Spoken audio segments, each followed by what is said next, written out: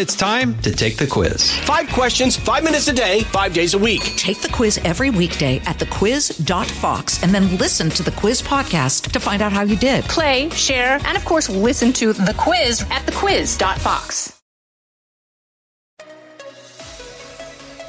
Now, from the most powerful city in the world, a new generation of conservative talk. Fair, fresh, fun. It's the Guy Benson Show with Guy Benson. Welcome to the Guy Benson Show. Filling in today, Harry Hurley with Christine Wyatt and Dan. Guy will be back tomorrow. And a busy news day once again on the Guy Benson Show. Why? Because it always is. You almost don't have to say that anymore. It just seems that and I think a lot of it had to do with Trump, actually, because he was 24/7, never sleeps, never stops, and it fired up the pace, I believe, of the news cycles. But there are such consequential things going on that it is not just any one person or any one thing. I mean, you just look at today. You look at the last 2 days. The President of the United States, surprise to Kyiv, Ukraine.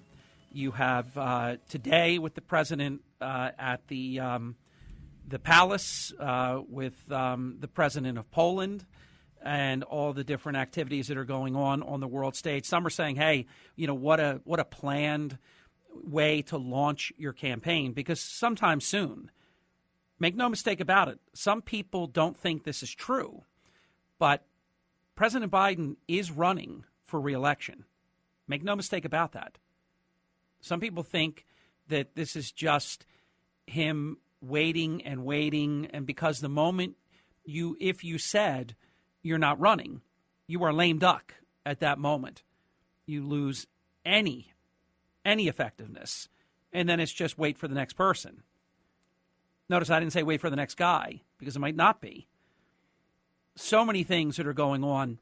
And I was thinking about this minutes before airtime on the Guy Benson Show. World tensions feel like they are reaching a boiling point. When you look at all these things that are piling up, geopolitical threats, the economy, the purchasing power of the American people, hyper runaway inflation, don't think because it's come down a bit.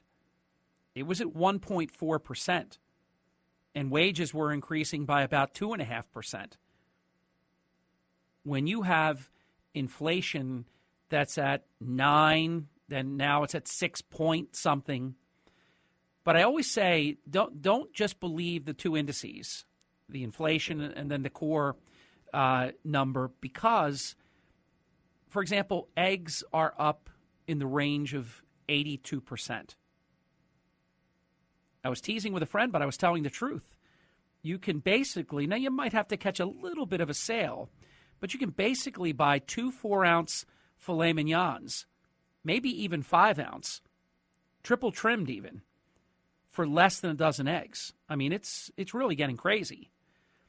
One sort of save at the moment is, you probably have noticed, it depends what part of the country you are listening to the Guy Benson Show, but in many sections of the country, for example, the Northeast, gasoline prices are starting to come down a bit.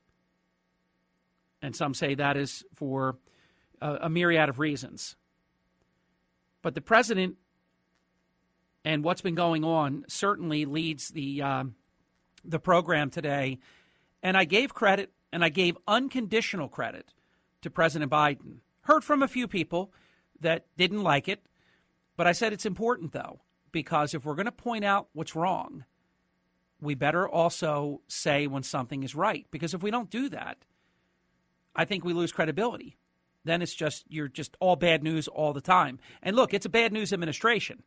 And as I said to all the people that commented that to me, I said, look, there's plenty of bad news that we've been reporting on, and there's plenty of bad news that we don't even know about yet that will follow. But you do have to look at yesterday as a unique moment where an American president went into a war zone. Now, it's true that they didn't really say out loud. It kind of, sort of was out there yesterday, but I wasn't comfortable that it was verified. And I know how careful everyone at Fox News Radio is about, you want to get it right. And if you're not sure, don't say it. It's like anything else. If it's not right, don't do it. If you're not sure, don't do it. Don't say it. So I had heard certain things that Russia had been tipped off, which in some people's quarters makes no sense, right? Because that's the enemy. You would tell the enemy you're flying in to the war zone, to our adversary in this war. But that's exactly what happened, and that's no longer in dispute. The planning, and there's excellent reporting in the Wall Street Journal on this. This visit was planned months in the making, because you can't just pop in, hey, it's me, and not tell anyone, not have the American military, because keep in mind, everything the president did while he was there was under different conditions. So you can imagine probably how uncomfortable everyone from our military to the Secret Service, anyone involved in protection detail of the President of the United States, it's no question. When you don't control the security situation and you're relying on others, that is, even if you tip off Russia, which we did, and I think that was smart, because I don't believe Russia would want to inadvertently, because they're really increasing the bombing campaign. If you listen to yesterday's program, John Zarek joined us, who is right in the thick of things. He has been actually in Russia. Mostly he's in eastern Ukraine and Poland. So he's not been very often involved in the actual theater of war itself. But they have been working on some really important humanitarian work where they're helping people. So he can tell you, he has heard the sirens. Now, I will say that there was a reporter who said, I've been here for 6 days. I didn't hear one siren. And within 30 minutes of President Biden being on the ground, we heard a siren. But then there was never any bomb or anything that detonated. So no one knows what to make of that. You can make of it as you will. It's one person's testimony about what was going on. Some people think that it was a staged siren, and I can't prove that, so I won't say it. But I still look at the visit, and Wyatt and Dan and I talked about this in our pre-show meeting. This is unusual, if not unprecedented. And some people want to look at it very differently than that and see nothing but a staged activity and that there was no danger. Look, if you're in Ukraine, people are getting blown up all the time. We have directly heard from people that can testify to that, because we've gotten involved through John with some of the people that are on the ground, including the one civilian that the Ukraine military will allow to come in. So the planning was done. Obviously, security, when you're farming it out to a large degree, is always something that to be concerned about. And they pulled it off. So I think net, if they didn't come right out and say, hey, we tipped off Russia, but they kind of sort of did, because we found out about it. It really took me until the end of the program yesterday to feel comfortable with that information, but they kind of sort of told it. And then you look on the whole that the president was there. It supports our ally. He announced $500 million more in aid. And I give points for that. Now, obviously today, from Ukraine on to Poland, was another big day in all of this, because let's face it, if Ukraine loses, I've always believed this, and I think most serious people believe this, Poland is next. And we'll get to it in a couple of minutes, but I want to do a couple of things about the president in Poland first. Russia today, in a lengthy speech by Vladimir Putin, has suspended their involvement with the only remaining major nuclear treaty with the United States, and that is the START treaty. So they're out. And then what does that mean? What will they be doing? If they say, hey, we're out, we're not going to comply. I never believe any of these. That's why I was so against the Iran deal. And that was not even a treaty, because it never went through the Congress. The Congress would never approve that. That was going to be some kind of scam, fake treaty. But Iran would never honor it, and we would. I don't believe Russia honors these things, but we do. So now they say we're out. The New START Treaty, we're out. Ending, suspending participation. That's not nothing. That is certainly something. Let's listen to the president, what he had to say. Dan, cut 27. 1 year ago, the world was bracing for the fall of Kyiv. Well, I've just come from a visit to Kyiv, and I can report Kyiv stands strong. Kyiv stands proud. It stands tall. And most important, it stands free. When Russia invaded, it wasn't just Ukraine being tested. The whole world faced a test for the ages. Europe was being tested. America was being tested. NATO was being tested.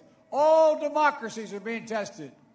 And the questions we faced were as simple as they were profound. Would we respond? Or would we look the other way? Would we be strong? Or would we be weak? Would we, all of our allies, would be united or divided? 1 year later, we know the answer. We did respond. We would be strong. We would be united. And the world would not look the other way. Now, I watched all of this, and some of the words are good. It's not a poorly written speech. For those who think perhaps the president was speaking extemporaneously, I can promise you he was not. I can't tell you if you can sort of tell with President Biden when he goes off the teleprompter because it all changes. The words that are somewhat tight and focused become very different. So he's pretty transparent. He doesn't mean to be, but he's pretty obvious when he's off the teleprompter. I didn't notice much of that, and I think he was being very careful about that. Obviously, when you hear him with the, would we be strong? Would we be weak? Would we be? I mean, it's hard. It's hard to watch. It's hard to listen. He's a very bad speaker. He's a terrible teleprompter reader. And I'm equal opportunity. George W. Bush was above average, but I give him a pass because he is dyslexic. That's very, very challenging when things are jumbled up, and I don't hold that against him. He was above average. Barack Obama was an excellent teleprompter reader. He only got in trouble when he went off the teleprompter. He was excellent. Reagan, the best of all, right down to only wearing one contact. He had it down. When you're watching somebody that doesn't know how to read a teleprompter and it's like a tennis match or a ping pong match, left, right, it's really bad. Not to mention, President Biden's delivery is terrible. It's not inspiring. The audience doesn't know what are the applause lines. I mean, it's just very, very challenging. Not good. Not good at all. Let's, before we get to the break, Dan, let's put a little bit of a nice little cap on this, nice little bow, and give guys' audience a little listen of President Biden today, cut 30. Appetites of the autocrat cannot be appeased. They must be opposed. Autocrats only understand one word: no, no, no. No, you will not take my country. No, you will not take my freedom. No, you will not take my future. And I'll repeat tonight what I said last year in the same place. A dictator bent on rebuilding an empire will never be able to ease the people's love of liberty. Brutality will never grind down the will of the free. And Ukraine will never be a victory for Russia. Never. President Joe Biden earlier today in Poland, and really sounding the alarm how critical this is. I've been saying it from second one, even when the president was saying this is going to be over in one or 2 days and that Ukraine should surrender. It was just terrible, a terrible message. Just like it all started because he opened up with saying that a little incursion is something that he could accept. Well, that opened it up for Russia. We'll take a brief time out. We're going to be right back. Don't go away. Much more important content and great guests all throughout the program. This is The Guy Benson Show. The Guy Benson Show. More next. Jason in the House, the Jason Chaffetz Podcast. Dive deeper than the headlines and the party lines as I take on American life, politics, and entertainment. Subscribe now on FoxNewsPodcast.com or wherever you download podcasts. Welcome back to the Guy Benson Show with Christine Wyatt and Dan Harry Hurley filling in today. Guy will be back tomorrow. Isn't that great? And looking forward to Guy's return. Honor to fill in for Guy today. Xi Jinping is no joke. Dictator for life, president for life, whatever you want to call him. We had a lot of discussion about him on yesterday's edition of the Guy Benson Show. Very important content. You should go to the podcast at GuyBensonShow.com if you missed the various interviews.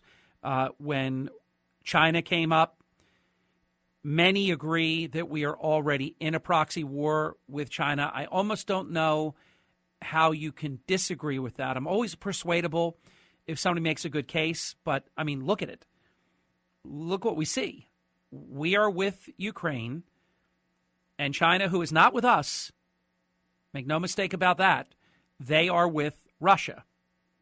To prove it further, the Chinese leader, Xi, is preparing to visit Moscow for a summit with the Russian President Vladimir Putin in the coming months. No date is set, but it's being planned, and it's going to happen. One of the things from a pure propaganda standpoint that's just nauseating, you listen to Putin saying that America started this war, which is preposterous. That is just unserious as unserious gets. He started it. Unfortunately, American weakness was projected. Make no mistake about it. And again, I believe most reasonable people, and I mean at the highest levels to just ordinary citizens that have two eyes and two ears and see this stuff. I mean, when you saw what was happening in Afghanistan, that we had people being killed, that the Taliban was in charge, that we were getting the military out before we got our people out, that we were leaving tens of billions of dollars worth of very, very elaborate equipment that you don't ever want to be in a position for reverse engineering and things like that. So Russia saw that. That projected significant American weakness. And then, of course, what I think was the absolute clincher was when President Biden went off his cue cards that he usually has in his pocket, and he answered a question when a very good reporter brought up basically a minor incursion. Now, there's no such thing as that. You're in or you're out. You're doing it or you're not. You're at war or you're not. You're at war, you might be planning and hadn't started yet. But when the president said that basically he could accept a minor incursion, that was it. Whether he meant it or not, whether he was confused at the time or not, that green-lighted it. No question about it. All right, we've got a lot to talk about right after this brief timeout with Joe Concha, Fox News contributor and a columnist for The Hill. Next on The Guy Benson Show.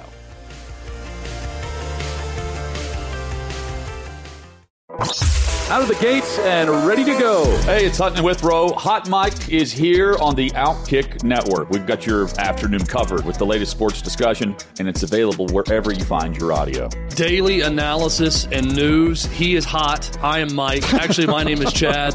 His name is Jonathan, but you get the picture. We're going to bring it every single day. Whatever you want to call us, we'll respond to. We just want you to respond to what we're dishing out every day. And while you're here, we hope you subscribe to the podcast, like, subscribe, and share. You're listening to a new generation of talk. Guy Benson. Welcome back. It is the Guy Benson Show with Christine Wyatt and Dan Harry Hurley filling in today for Guy, who will be back tomorrow. Yes, it is the Guy Benson Show. And on the Guy Benson Show Newsmaker Hotline is one of the best in the business, Joe Concha, Fox News contributor. You see him all the time. I'll tell you what, because I'm up early in the morning, I see him on Fox and Friends pre-show. I mean, it's unbelievable. He's and then I see him later in the day and at night. So he's among the rest of us, like Kilmeade and everybody that never sleep, Guy Benson, everybody. Fox News contributor, columnist for The Hill, and author of his new book, Come On, Man, The Truth About Joe Biden's Terrible, Horrible, No Good, Very Bad Presidency. Joe, welcome to the Guy Benson Show. You know, I'm on Hannity tonight. I was on Fox and Friends first today. You're correct. Yeah. That, Harry. And I then saw I'm on you. Hannity tonight. Thank you. Is that from the gym, by the way? Are you a gym guy? Where you're up that early, or just I do early morning talk radio. Oh, you do? Yes. Oh, excellent. Okay. Yeah. So I do that, and then tonight I'm on Hannity, and that's at like 9-something, and then I got to go back on Fox and Friends first tomorrow. And people say, well, are you a masochist? Like, what are you doing this for? I'm like, look, I'm doing 5-minute, hits, they're called, right? Basically, we talk about a couple topics, and I'm in and out in 5-6 minutes. Kilmeade does 3 hours of Fox and Friends co-hosting, and then does 3 hours on the radio. So we're talking 6 straight hours. So anytime people's like, boy, you really work hard, I'm like, well, not really. And as you know, Joe, then our good friend Brian, because he's a good friend of mine and I know yours, he'll be on Outnumbered. He's filling in later at night for the different programs, Tucker and Jesse and others, even later than that at times. So he really, it is true. But like you said, even though you're doing a hit, you still got to be alert and you're awake and you're in a suit. You don't mail it in. So you're still awake for that. And then you're awake later on. But I know you love it. So that's what's important. I got to hit you right up front with Don Lemon because, boy, he needs a life coach. I mean, who says Nikki Haley isn't in her prime? Sorry. A woman is in their prime in her 20s, 30s, and maybe 40s. So he decides. One of my favorite comments, and I don't remember whether it was Poppy Harlow who said it or Caitlin Collins, in her prime for what? I mean, what? I mean, if he's not, that's like poster child stuff for misogyny. I mean, incredible. He's going to survive that, isn't he? He's going to be back tomorrow, it seems. He'll be back on. He'll be getting some training internally through HR, I assume, which is great. The guy's been there for like 20 years, right? He hosted a show in primetime for almost 10, and now suddenly he has to be trained on how to behave around other people. And the best part is he says that Nikki Haley isn't in her prime at 51. Don Lemon at last check is 56. Correct. And I would He's say, 5 well, years I guess older. Don isn't in his – I'm sorry, go ahead. I interrupted you. He's 5 years older, as you said. And, of course, Don Lemon has never said anything about the president being 80. And I don't play the age game, but with me, it's biological and chronological. It doesn't matter to me. It's if they're sharp. But he calls out a 51-year-old that puts her, out of her prime. But I think there's a bigger thing here, Joe, and you're very good at connecting dots. Here's just a few of the recent nasty things that have been lobbed at Nikki Haley. She's been called a Manchurian candidate. Her using her brown skin as a weapon. It goes on and on, this harsh commentary. Whoopi Goldberg, Don Lemon, of course, and others on that panel on MSNBC. She's, as you know, an ethnic minority, and a Republican analyst, a Republican candidate, would absolutely be just eviscerated. But they seem to be able to do this. Remember when Tim Scott was called some terrible name? He was called a white supremacist somehow. So what do you make of this, that they can say anything they want, basically? Clarence Thomas was called Uncle Clarence, right? Yeah. In reference to Uncle Tom. Yep. They could get away with it because the media reporters that are supposed to speak truth to power, right, only concentrate on watching Fox News. And you could say anything you want on CNN or MSNBC and basically get away with it. And there aren't the soaring editorials in the New York Times and Washington Post talking about how this is such dangerous sexism when it comes to Don Lemon. And to your point, he never made that point about Kamala Harris when she said she was running for president at an older age than Nikki Haley, or about Hillary Clinton or Elizabeth Warren or anybody else like that. So he survives here because Don Lemon checks off several boxes, which make him more difficult to fire. But I think ultimately he's one more strike away from being let go, I would think, because clearly he has shown that after hosting a show in primetime for the past 9 years alone, he had 2 hours. He's the lowest rated of anybody in primetime in major cable news. He can't share a stage with anybody. His ego does not allow it. And it's almost as if he's trying to get fired at this point because, as you know from doing early morning radio, maybe Don doesn't like getting up at 3 o'clock in the morning every day and then sharing a stage on a show where maybe 300, 400,000 people are watching. I mean, Fox and Friends gets, 1.5, 1.6 million, just to put that in perspective. So, yeah, he'll survive, and I don't think it'll be a survival for too much longer, though. I think that Chris Licht looks foolish here. Either way, who's Chris Licht? He's the president of CNN, and he was the former showrunner for Stephen Colbert, and then we put him in charge of an international news network. Yeah, great move, because the moves he's made to this point have shown he's clearly in over his head. Joe Concha on the Guy Benson Show Newsmaker Hotline. Let's turn to Pete Buttigieg, because I don't think we could find a lesser qualified cabinet secretary. No background, it shows. Abject failure with the airline industry stuff. I mean, my goodness, he has finally written a very strongly worded letter to the White Star Line over here about what's happened in East Palestine. He will get there. I know you're all over this, Joe. He will get there at some point when the time is right. What are we talking? When is the time right? And by the way, Joe Concha, why did it take FEMA 2 weeks to get there?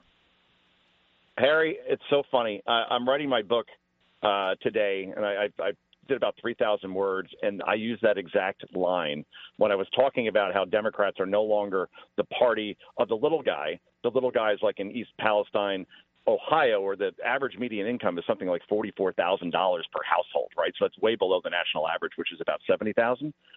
And I use that exact line, which the White Star Line, of course, you're referring to the movie Titanic. Yes. And there's Leonardo DiCaprio, and he should be on that door with Kate Winslet, but oh no, she's got to keep it all to herself.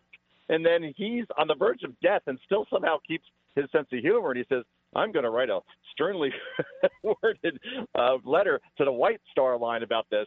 That's exactly what Pete Buttigieg does. He fails the Woody Allen test. What did Woody Allen once famously say? 90% of success in life is showing up. And whether it be ports during the supply chain crisis when he was on maternity leave for 2 months, or when the FAA completely broke down and we had airlines having people sleeping on floors on Christmas during that particular time, and he's putting up Christmas photos with his husband and babies and not doing anything about that. And now, obviously, here we are almost 3 weeks later, and he's saying, I guess I'll get there when I get there.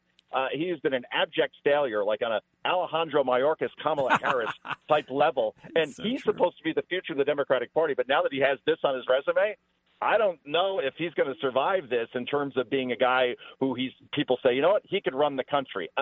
He can't even run the transportation department. He could run South Bend. So that's where we are. Right. At this point with Mr. That's why they called him Pothole Pete. He never could even fill a pothole in South Bend, Indiana. And I've watched you say it on Fox and Friends First and elsewhere relative to the fact that he's not up for this. He's nowhere near up for this. And it's amazing, as of just a couple of weeks ago, he was leading President Biden in New Hampshire. I mean, this is incredible. I mean, this is truly losing your way to the top. He went away, and I've heard you talk about this, and we've talked about it on our program. He went away for a couple of months, and no one even knew it.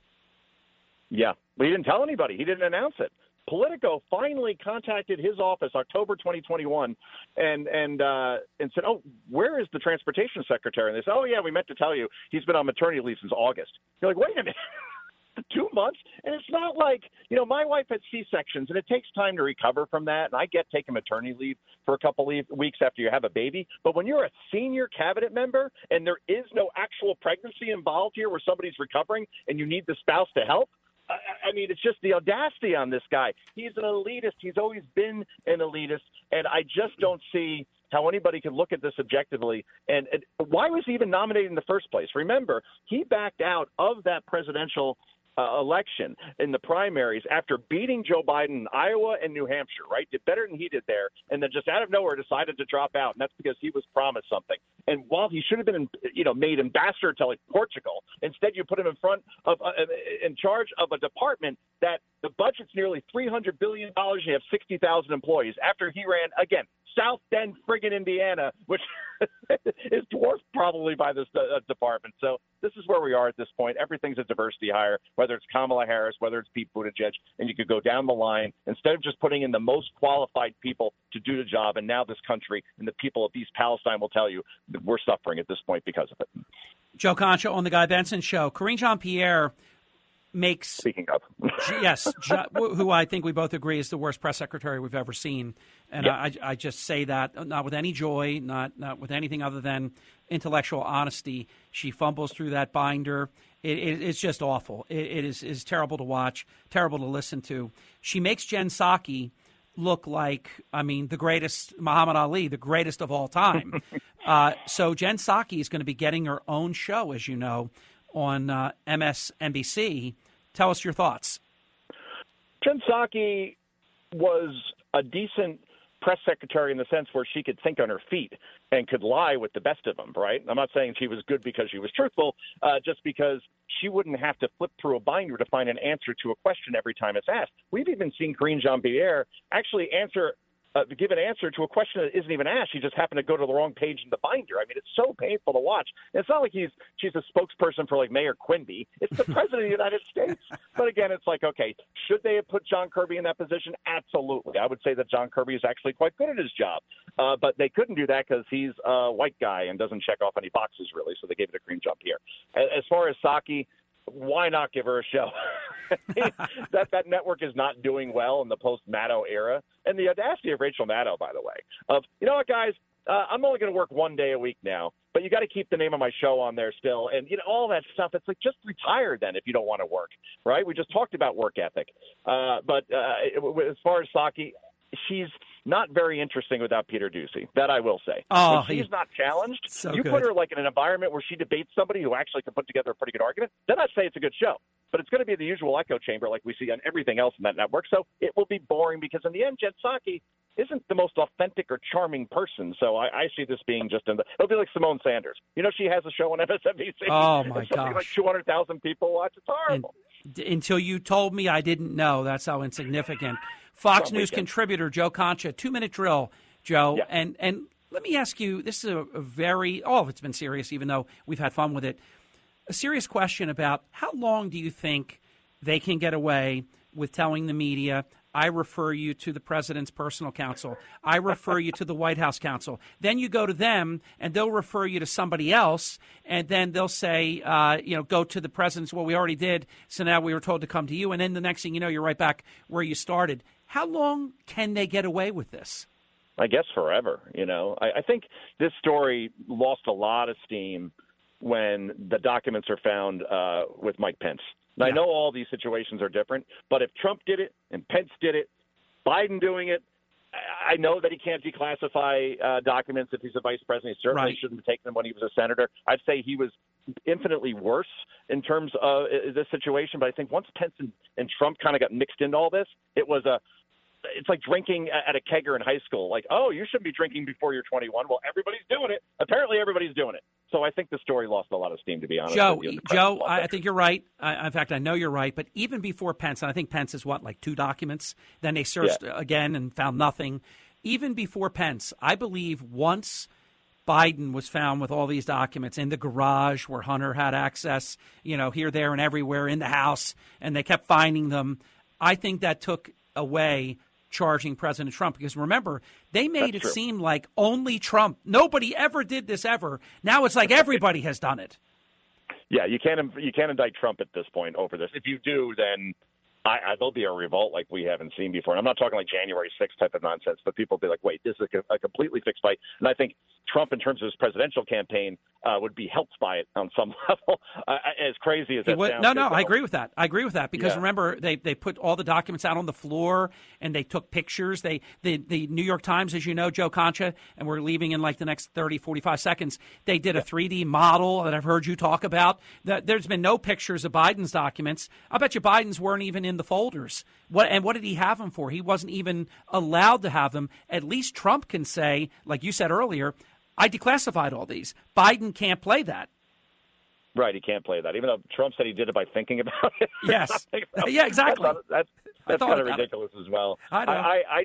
I think 2024 is going to go a lot differently than, I'll leave it here because I know you got to go, than people think. I think these attacks that Trump is trying to land on DeSantis are beyond ridiculous. Like, he's grooming young women, right? Or he kept Florida closed for too long. Like, they're not landing, and the nickname's not sticking. And I just wonder if Trump's in more trouble than we realize. And then as far as Biden, no Democrats want him to run, yet everybody's saying, all right, he'll be the nominee. But I don't know. I think things are going to change a lot before we find the nominee. That's certainly for sure, and I guess we'll just leave it there.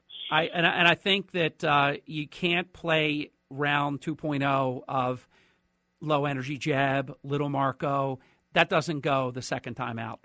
No, particularly against this governor who has a sterling record and just keeps getting win after win, not just in elections, just the way he's running the state. The fact that he's doing this on the job as opposed to Jeb, who was already retired basically, right? Yes. It's a lot harder to land this on DeSantis, and he has been so smart in not responding. Yeah, and I don't think he ever will. I think he's going to go with this whole I'm not going to smear anybody. Sorry, I'm going to talk about my record. And that will drive Trump even more crazy. Good to be with you, Joe. You too, sir. Take care. You take care, too. Joe Concha on The Guy Benson Show. We will be right back. It is The Guy Benson Show. Fresh conservative talk. Guy Benson Show. Welcome back. It's The Guy Benson Show. Christine Wyatt, Dan, yours truly, Harry Hurley, filling in for Guy. He'll be back on Thursday. Big news day, busy news day on The Guy Benson Show. On deck is Dr. Nicole Saphier, board-certified medical doctor, senior Fox News medical contributor, author. We'll get into all that right after the top of the hour break. We're going to close on this. No one, you could say it, but it wouldn't be fair. And I know life isn't fair. But no one can say we haven't been fair over the last 2 days about President Biden's visit initially to Ukraine and all of that. We honored it. We respected it. We applauded it. We commented very, very glowingly about it, and also about the president's time in Poland. I think it was wobbly, but he was there, and, we said some decent things about that. But I'll tell you someone who's not happy with President Biden, and that is East Palestine, Ohio Mayor. And in case you don't know his name, you've been seeing him a lot, I know, on the Fox News channel, Trent Conway. He is, quote, furious with President Biden, calling President Biden's visit to Ukraine, quote, that was the biggest slap in the face. Because you can understand, Joe Concha in the last segment, the Fox News contributor, just explained the economies of scale. You're talking about people that are averaging the amount in a year that it would cost to clean their homes of this toxic derailment, this train derailment, and the toxins, the black crud and stuff all over the place. So this mayor is furious with President Biden, and you can read this at foxnews.com. Dr. Nicole Saphier is next. It's The Guy Benson Show.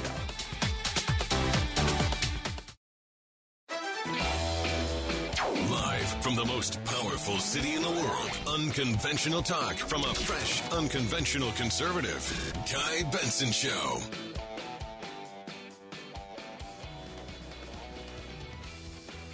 It is The Guy Benson Show with Christine Wyatt and Dan. Harry Hurley filling in today. Guy will be back on Thursday. I'm just going to say this very briefly, then we're going to get to Dr. Nicole Saphier standing by on The Guy Benson Show Newsmaker Hotline. If you're following the market today, all of it, the mounting tensions, global tensions, economic issues, sparked a big sell-off. Dow is down about 700 points for the day, and the Dow has just wiped out all of the 2023 gains in one day. If you're following the market, that's your brief update. Neil Cavuto has the rest.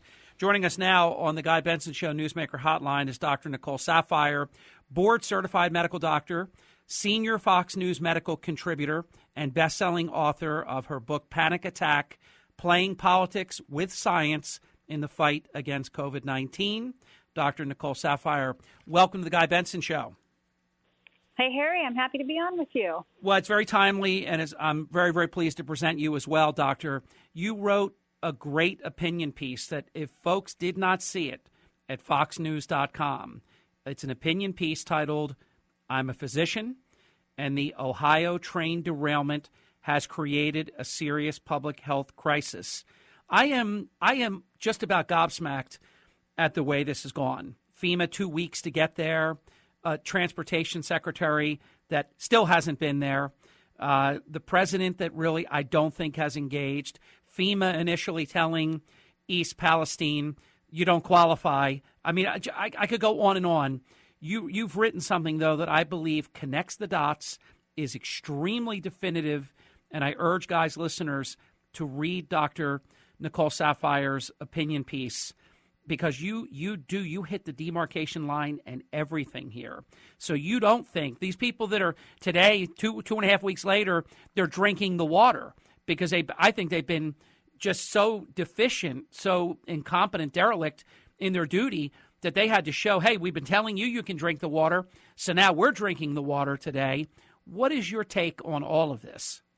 Well, it was a little, show today when you have the government and other officials who are, taking water out of the municipal tap and showing that they were drinking it, trying to demonstrate that it was safe. Now, you have to, as you mentioned, it's been 2.5 weeks since this train derailment, but I think the entire, level of concern can be summed up as what Pete Buttigieg, the Secretary of Transportation, said. Hey, guys, thousands of trains derail every single year. He essentially was like, this isn't special. But the truth of the matter is, this wasn't just a train derailment. This was a chemical catastrophe. And it didn't just affect where the train crashed, and it didn't even affect those in the immediate local vicinity. This is affecting people miles and miles away. Anyone who essentially lives along the Ohio River has been put at risk because of these extremely volatile chemicals.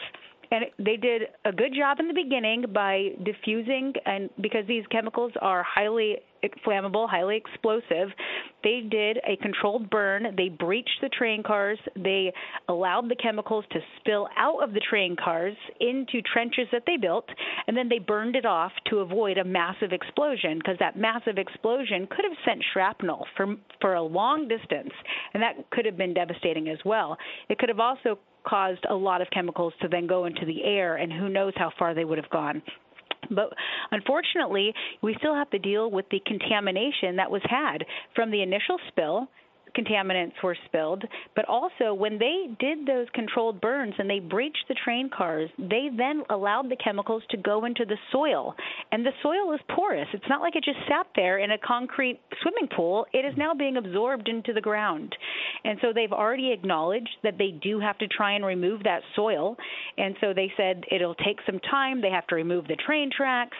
They're finding some levels of contaminant in the water supply, but they're saying that it is such low level that it has been diluted out, that it is not harmful. One of the very big concerns, though, are some people, while most people get their drinking water from the municipality, some people have private well, and private well water has not necessarily been tested, and they cannot guarantee the safety. And it goes more than just the drinking water. What about the water people shower in, make baby formula in, feed to their animals? I mean, brush their teeth. Goes much farther. Exactly. It's incredible. Dr. Nicole Saffier on the Guy Benson Show Newsmaker Hotline. What is you have a lot of experience. When I hear them say, because I heard Governor DeWine, I don't think this has been his best moment. I think he's been wobbly, and I'm a big fan of his. He's been really solid before now. But, he said in the beginning, and it's not like it was 2 years ago, we're talking 2 weeks ago, he said, I would drink bottled water. So what happened in the last 2 weeks that we should now drink the tap water? That doesn't inspire confidence.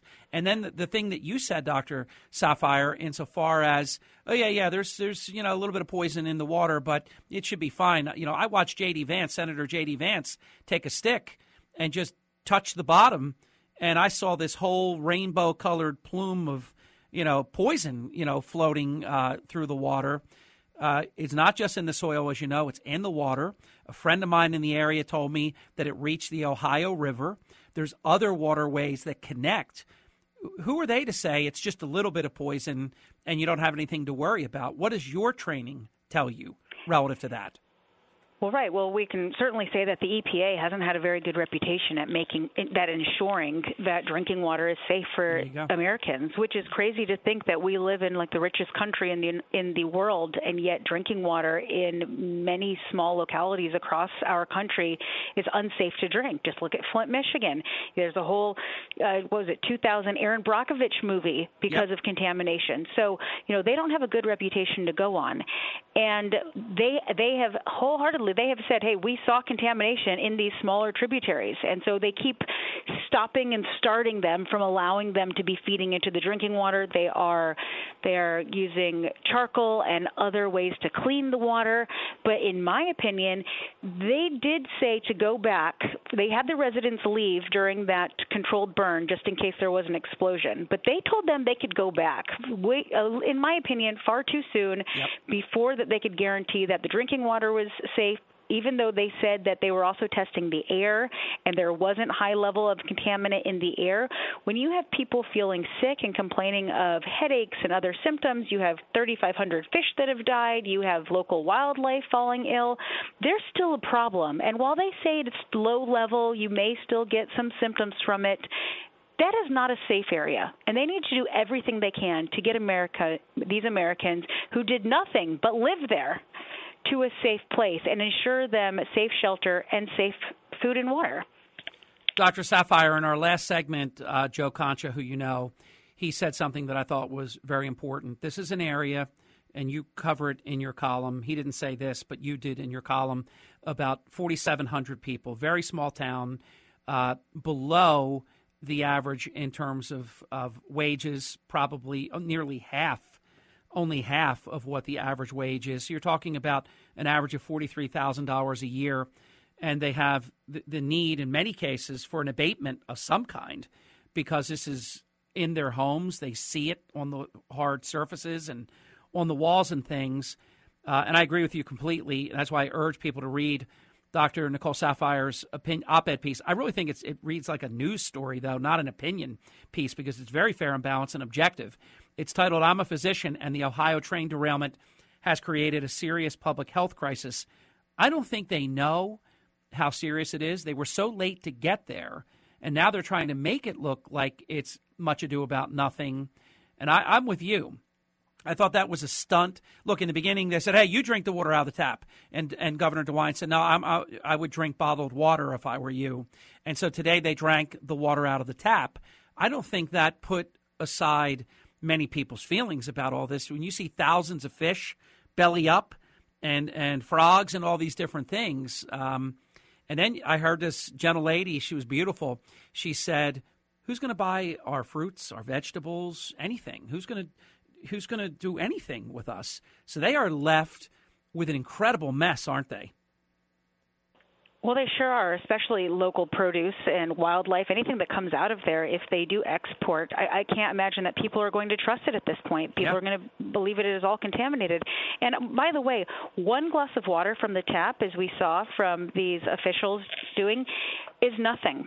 What about the low-level chronic exposure to these harmful chemicals? Yeah, like you said, you're showering every day, you're brushing your teeth, you're cooking with it, and we're saying they drank 8 ounces in a glass. I saw them take a sip. I didn't see them drink a whole glass. I'll bet you they didn't even drink the whole glass full. So you're right. They took a tiny little bit, but that's nothing like having to live with it.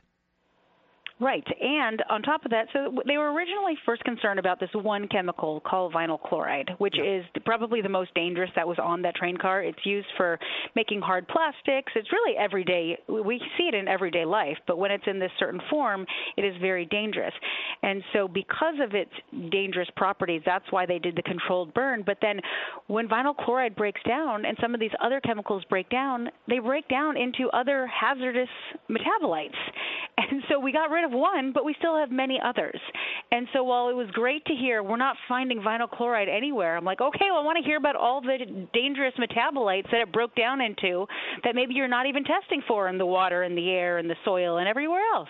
They need to do a comprehensive overhaul to ensure that this is a safe environment. And in my opinion, it didn't get done before they allowed residents back in. I'm certain they're still working on it, but if it were me, I wouldn't feel safe there at this time. But unfortunately, as you mentioned, those 4,700 residents probably don't have the means to go anywhere else at this point.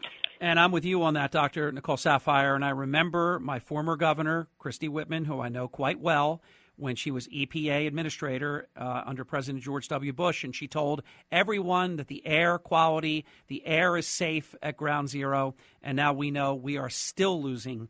Decades later, 20-some years later, we're losing people to various cancers, mesothelioma, all kinds of sickness, and it's just awful. You raised a good point earlier. You said their track record isn't that good. Their track record is one that usually what they say first is exactly opposite of the truth. Well, yes, and let's go back to COVID. Remember at the beginning, Dr. Fauci was like, well, I said don't get masks because I didn't trust that you wouldn't go and you wouldn't hoard all the masks because they didn't want a level of panic buying. So are they saying, you know what, the water's fine, go ahead, you can live there, you can do that because they don't want people panicking? I mean, at what point can people start trusting what is coming out of the mouths and the intentions of their local officials? It is concerning, it is frustrating, and I feel for the people of East Palestine.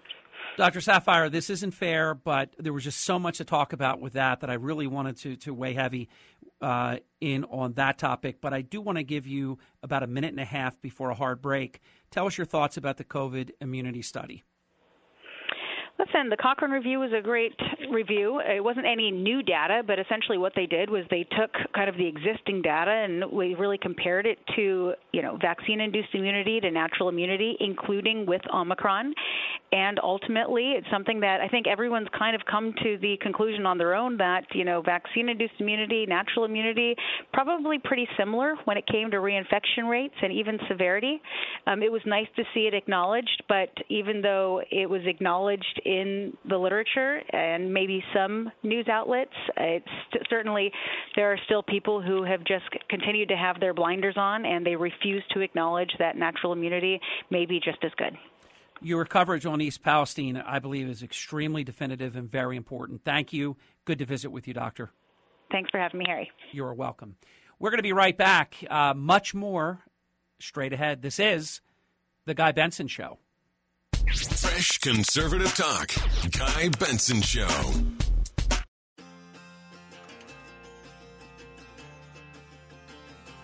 Welcome back. It is The Guy Benson Show with Christine Wyatt and Dan.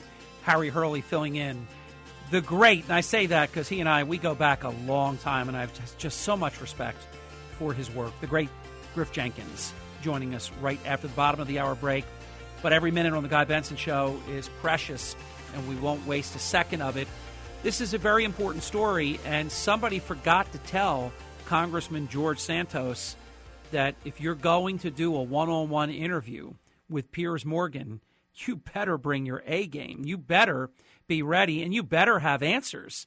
I mean, when the takeaway is, quote unquote, I've been a terrible liar, that's not a good day at the office. Just to give you an idea of how Piers Morgan basically, and he didn't do it in a vicious way. It's just so incredulous, this Santos. And I was saying this to our team before airtime. I truly believe if the margins would have been something like a 25-vote, 30-person majority for the Republicans and not so razor thin, I don't think George Santos would have any committee assignments, which he doesn't, and I don't think he would still be in the People's House. I don't believe it. But the margins are that thin that this is going to have to play out. But, quote, unquote, I've been a terrible liar. Dan, let guys, listeners in on some of this. Cut 31. I don't categorize these as mistakes. I think that part of your process, of the cathartic process of redemption, if you like, it's got to start from, I've been a terrible liar. I mean, would you be prepared to say that? Sure. Like I said, I've been a terrible liar on those subjects. And what I tried to convey to the American people is I made mistakes of allowing the pressures of what I thought needed to be done in order to... This wasn't about tricking anybody. This wasn't about It's yes, he was. No. Let me finish. The whole thing was about tricking people. Let me finish. It wasn't about tricking the people. This was about getting accepted by the party. I mean, listen to that. So when he says he's a terrible liar, I mean, how's it going right there? That's just completely incoherent. And that's just a piece of it. Incredible interview by Piers Morgan, and he does as he always does. He gets right at it. Check his work on the Fox digital platform as well, Fox Nation, which we are a member. I'm a founding member, actually. I've got the gold coin to prove it. Morgan also was able to share and get out of him that Santos was going to actually do the interview with Don Lemon. And again, if he had a life coach, I would have urged against that as well, because that probably would have been terrible for him. But he decided to cancel that and go with Piers Morgan after Don Lemon made the widely publicized comments that we've been talking about here over the past couple of days. I mean, you just have to say they were misogynistic and beyond. I mean, just incredible what he did. So he didn't go with Don Lemon. He went with Piers Morgan. I don't know that he can make it for the full 2 years. There's a lot of investigations going on, not only internal, but external investigations, and there's just a lot here. I don't think he's going to make it. You know, some people thought he'd make it to 2 years, then just get defeated in a Republican primary, and then that would be it. I don't think he gets, you got to figure this is a couple of months in of a 2-year term. I just don't see it. I don't see it happening. When we come back, Griff Jenkins, Fox News Channel correspondent, will be joining the program. We'll be talking the border and more on The Guy Benson Show.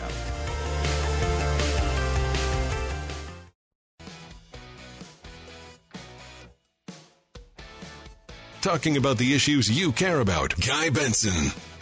Welcome back to The Guy Benson Show with Christine, Wyatt, and Dan. I'm Harry Hurley filling in today. Guy will be back on Thursday. It is The Guy Benson Show. On The Guy Benson Show Newsmaker Hotline is my longtime friend, the very talented Griff Jenkins, Fox News Channel correspondent, who's done tremendous work in really doing what only a couple of people really have done for the whole country. I mean, the media, for the most part, and I believe it's on purpose, they've taken a dive, and they've left Griff and his colleagues to do the heavy lifting, Bill Malugin and others that have done such a fabulous job. Griff, welcome to the Guy Benson Show. Good to present you, my friend. The great Harry Hurley. It is always awesome to join you and Christine and Dan and Wyatt. You know, you're very kind, overly kind, too kind in that intro. But, you know, it is an interesting thing that what began in the spring, literally March of 2021, so 2 years ago, which was just a trip to the RGV because some Border Patrol agents I've known for 10 years said, man, you got to get out here and see this, that then led a few months later to Bill Malugin in a helicopter with tens of thousands of Haitians crossing into Del Rio.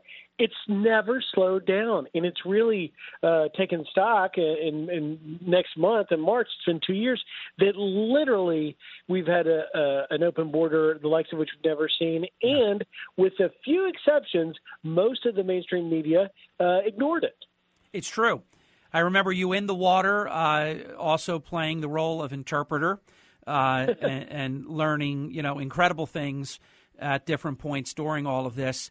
And then when the eye is a little bit more, and I do attribute you and Bill and Fox News for doing this and flying the Fox News drone and showing what could no longer be denied.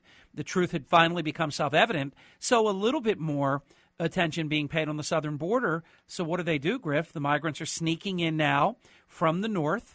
Sneaking in from Canada, or as KJP would call it, Canada. So tell us what's happening there, Griff. Well, you know, it's a great question, Harry. And, you know, I had a senior producer when I was just up this past weekend doing a little anchoring here and there. He was anchoring Fox and Friends first, by the way, when Joe Biden landed in Kyiv. Yep. But the senior producer said, Griff, why is the Swanton border sector up in Vermont and Maine up 845%? I said, because if you look at the Border Patrol chief, Robert Garcia, from the Swanton northern border sector, he said last week there was 115 migrant encounters. Now that, pales in comparison to the 1,000 that you got last week in various areas like RGV and Del Rio. But of those 115, they were from 12 different countries. Now that tells me that the cartels, which literally has been turned into a travel agency for their profit, are flying people to Quebec, into Montreal mostly, I believe it is actually, and they just come down. And a large number of them are Mexican nationals because, unlike other countries, Mexican nationals are sent right back across the border. And so now they know, hey, all I got to do is fly to Montreal and go to the U.S.? Sounds great. I'll do it. It's interesting. I'll add one more thing. Just in the last few hours, Harry, the administration announced that they're going to start a new asylum restriction program come May, early May, which should coincide with the expiration of Title 42, which we expect on May 11th, where they're going to implement a policy that essentially will say, hey, if you want to claim asylum, but you cross illegally between the ports of entry, you may lose your right to do so. You've got to do it on the CBP One app and do it the legal way instead. That was a surprise to me. I kind of had heard rumors it was going to happen, but it's an effort by this administration, whether they admit it or not, to try and keep these numbers going down and not continuing to go up. By the way, we already had Congresswoman Jayapal, I saw on Twitter, blasting out a statement saying this is outrageous. So the progressive Dems are pissed off already, and this thing doesn't take effect until May. Griff Jenkins on the Guy Benson Show Newsmaker Hotline. Griff Jenkins, Fox News Channel correspondent. Here's my theory. See what you think. It seems obvious to me. The first 2 years, it was just open border. I know we had Secretary Alejandro Mayorkas saying that the border is secure, and it was laughable and unserious, and you know it. You were there often. But he kept saying it, and that's why they're still talking about perhaps impeaching him. We'll see what happens there. But here's what I believe. They're now in full-blown 2024 election mode, and they have to show that they did something. So they want America to forget the millions upon millions that have gotten in and the gotaways, as you have chronicled them for so long. Who knows who the heck they are, because we don't know. But we know that some of them have to be very bad actors. Maybe some of them just didn't want to hang around, to see how things went. But some of them took off fast because they're bad people, and they're in our country now. I say it's politics. I say it's the 2024 election, and then they want to be able to say, look what we've done. This is what it was, and they'll make that look like it was somebody else that did that, not them, and look where we are now, and we're making progress. I think it's a complete fake out. Harry Hurley, you never cease to amaze me, and I would say you put your finger right on it, and it is about 2024. Why?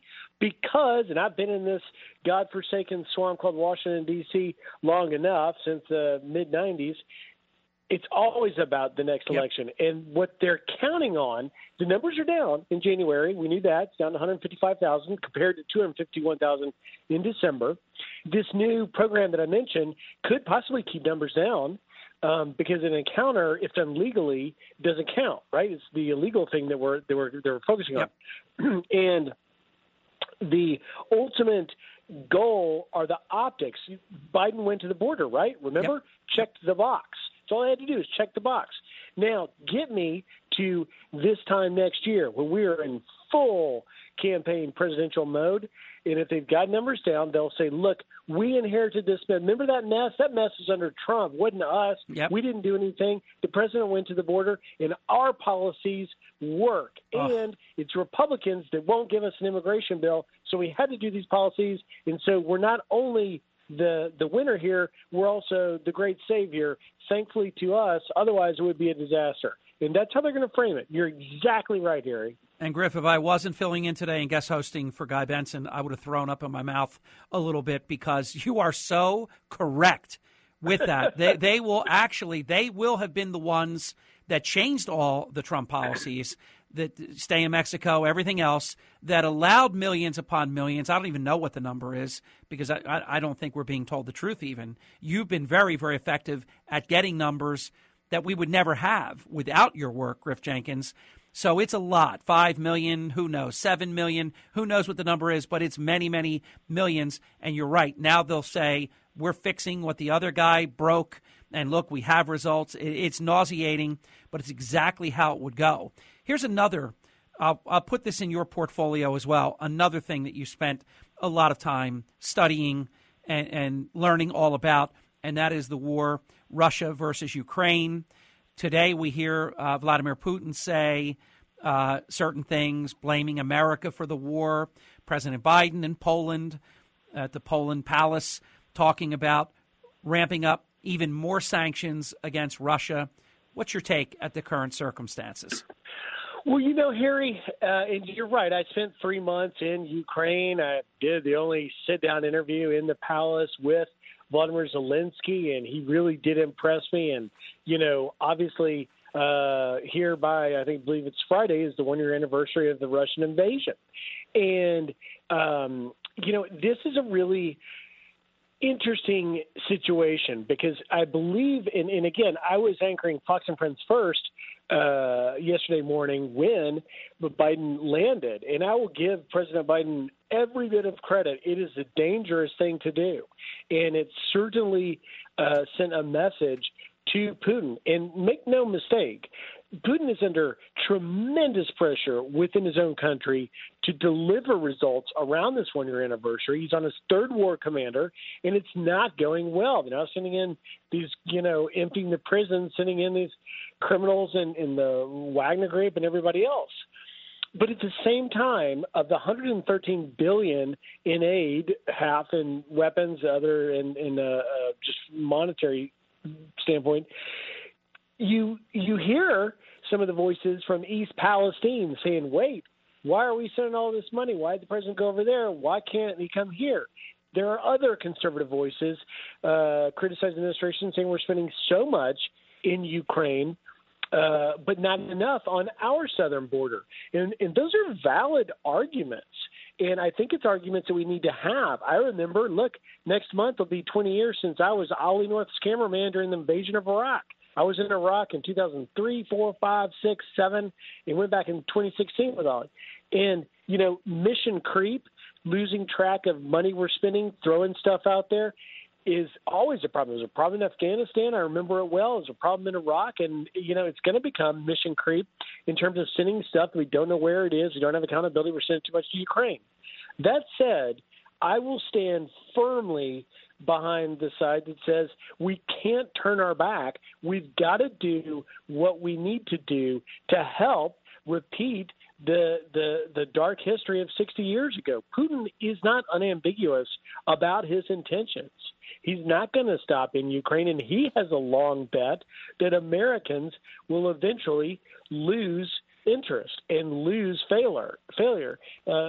And I worry, that the administration really wants, obviously, tremendous credit, and they're getting it for this trip. But at the same time, I wonder as we get closer to 2024, since you mentioned the presidential election, if it becomes a divisive issue amongst Republicans and conservatives, when, there is a sort of adult view we've got to take of this in terms of the world history view, which is we cannot turn our back and foolishly think that Putin isn't a threat to us.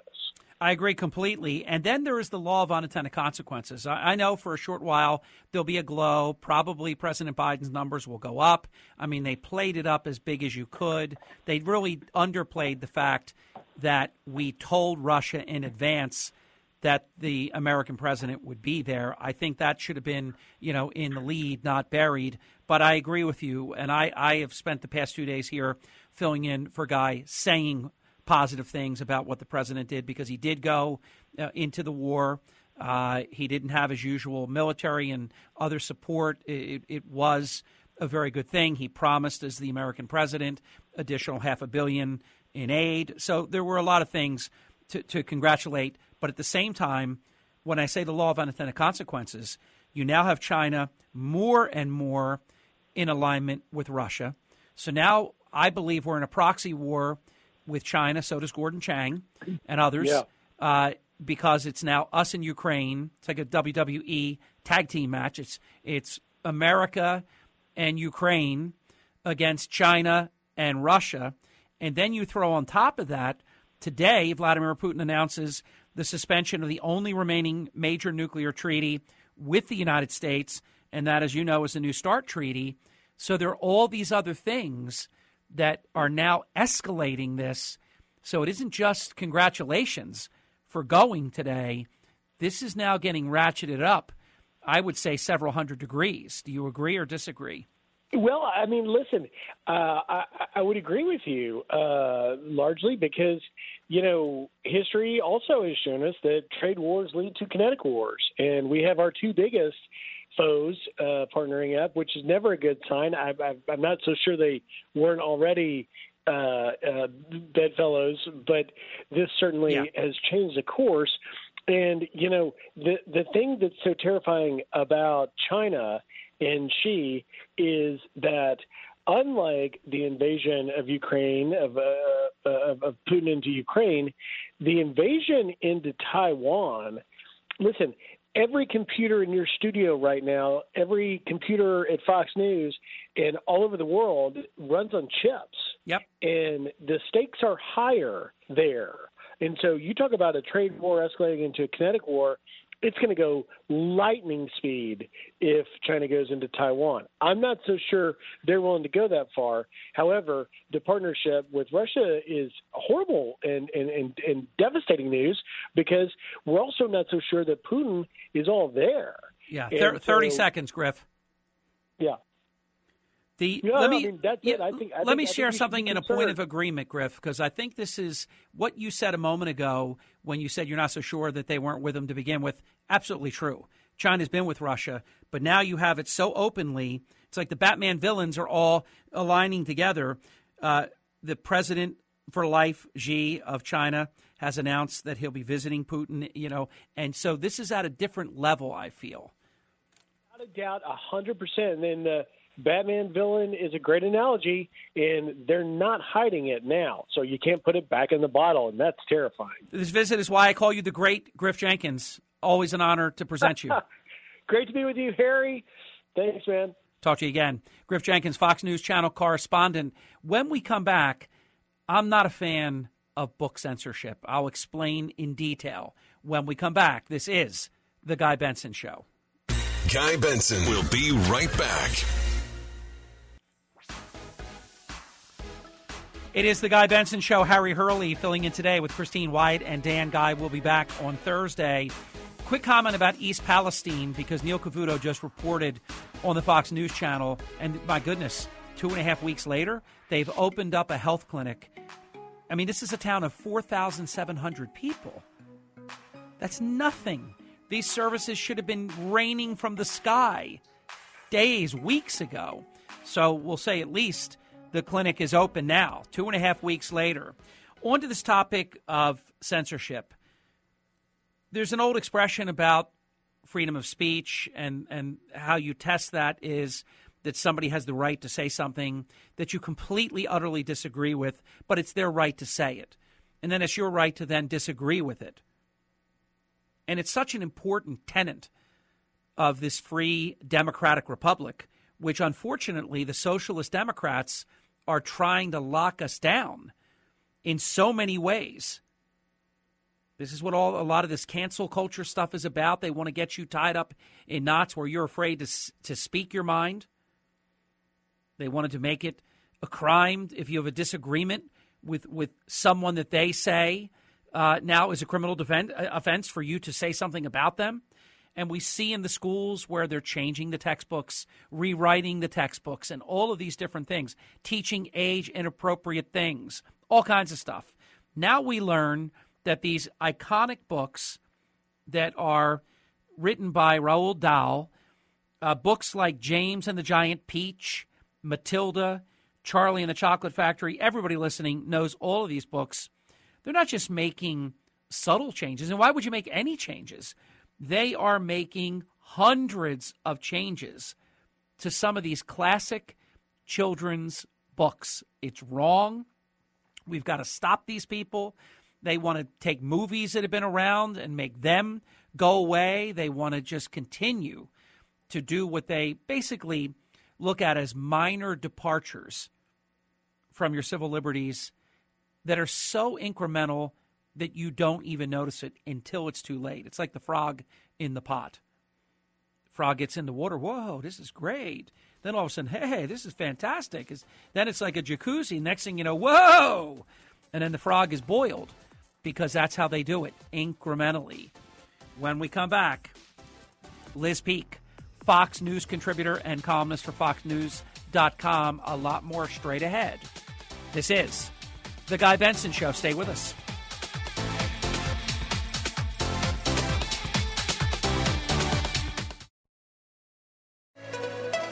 It's 5 o'clock in the most powerful city in the world, Washington, D.C. It's time for the Guy Benson Show Happy Hour, sponsored by the Finnish Long Drink. Finland's most popular alcoholic beverage has come to America. Visit thelongdrink.com. And now, here's your host, Guy Benson.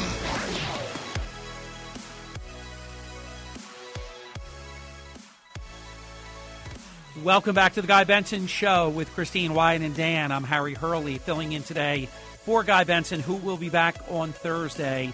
Joining us on the Guy Benson Show Newsmaker Hotline is Liz Peek, Fox News contributor and a columnist for FoxNews.com. Liz, it is great to welcome you to Guy's program. Thank you very much for having me. I always enjoy talking to you. Same here, Liz. So let's start with the 2024 GOP primary field. You and I have talked a lot about President Trump, so let's start with the only other Republican officially declared. We know there's going to be a bunch of them, but the only officially declared opponent right now, and that is Nikki Haley, former governor of the great state of South Carolina, former ambassador to the United Nations. She comes out, and she has to endure Don Lemon with a woman. She's out of her prime. A woman is in her prime when they're in their 20s, 30s, and maybe 40s, he said. Not even giving 40s a definitive, but maybe in the 40s. I love when one of his co-hosts said, out of her prime for what? I mean, just outrageous. So we know how that's all turning out. He gets to come back to work tomorrow and gets to go to sensitivity training. You've got these hideous people on some of the other alphabet Democrat socialist channels, MSNBC and others, calling her things like using her brown skin as a weapon, just a Manchurian candidate, horrible things. Why do they get away with, Liz, smearing African-American candidates who are Republican, female candidates like this who are Republican? Why do they think they can do this with impunity? Well, it's a good question. I mean, the obvious answer is there are more of them than there are of us, and they don't really get punished in any meaningful way for this incredible racism, and that's really what it is. Yeah. Let's call it what it is. Yeah. And it's offensive, but the good news is I don't think a lot of people are paying a lot of attention to what Don Lemon thinks about Nikki Haley. Certainly Republicans aren't. They're not listening to Joy Reid or whoever else has been so smugly horrible about this woman. But I got to tell you, it is not just Nikki Haley. As you point out, it's any person of color who dares to cross party lines and avow conservative principles. They just get smashed. And the reason is, I think, the reason is, well, there are a number of them. Number one, they can't stand anybody who challenges their narrative of oppression and discrimination and hopelessness and grievance. And that is really all they have to offer black and brown people. Yeah. If you are not mad at everybody because you have been oppressed, you are not on their team.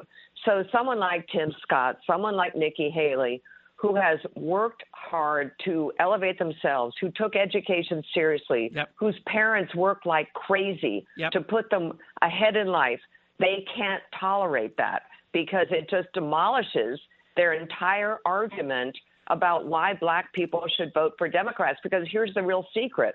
Democrats have done nothing for black and brown people. That is correct. And I think, every now and then someone comes along, a Democrat, who says, well, wait a minute, what about education? You don't educate our kids.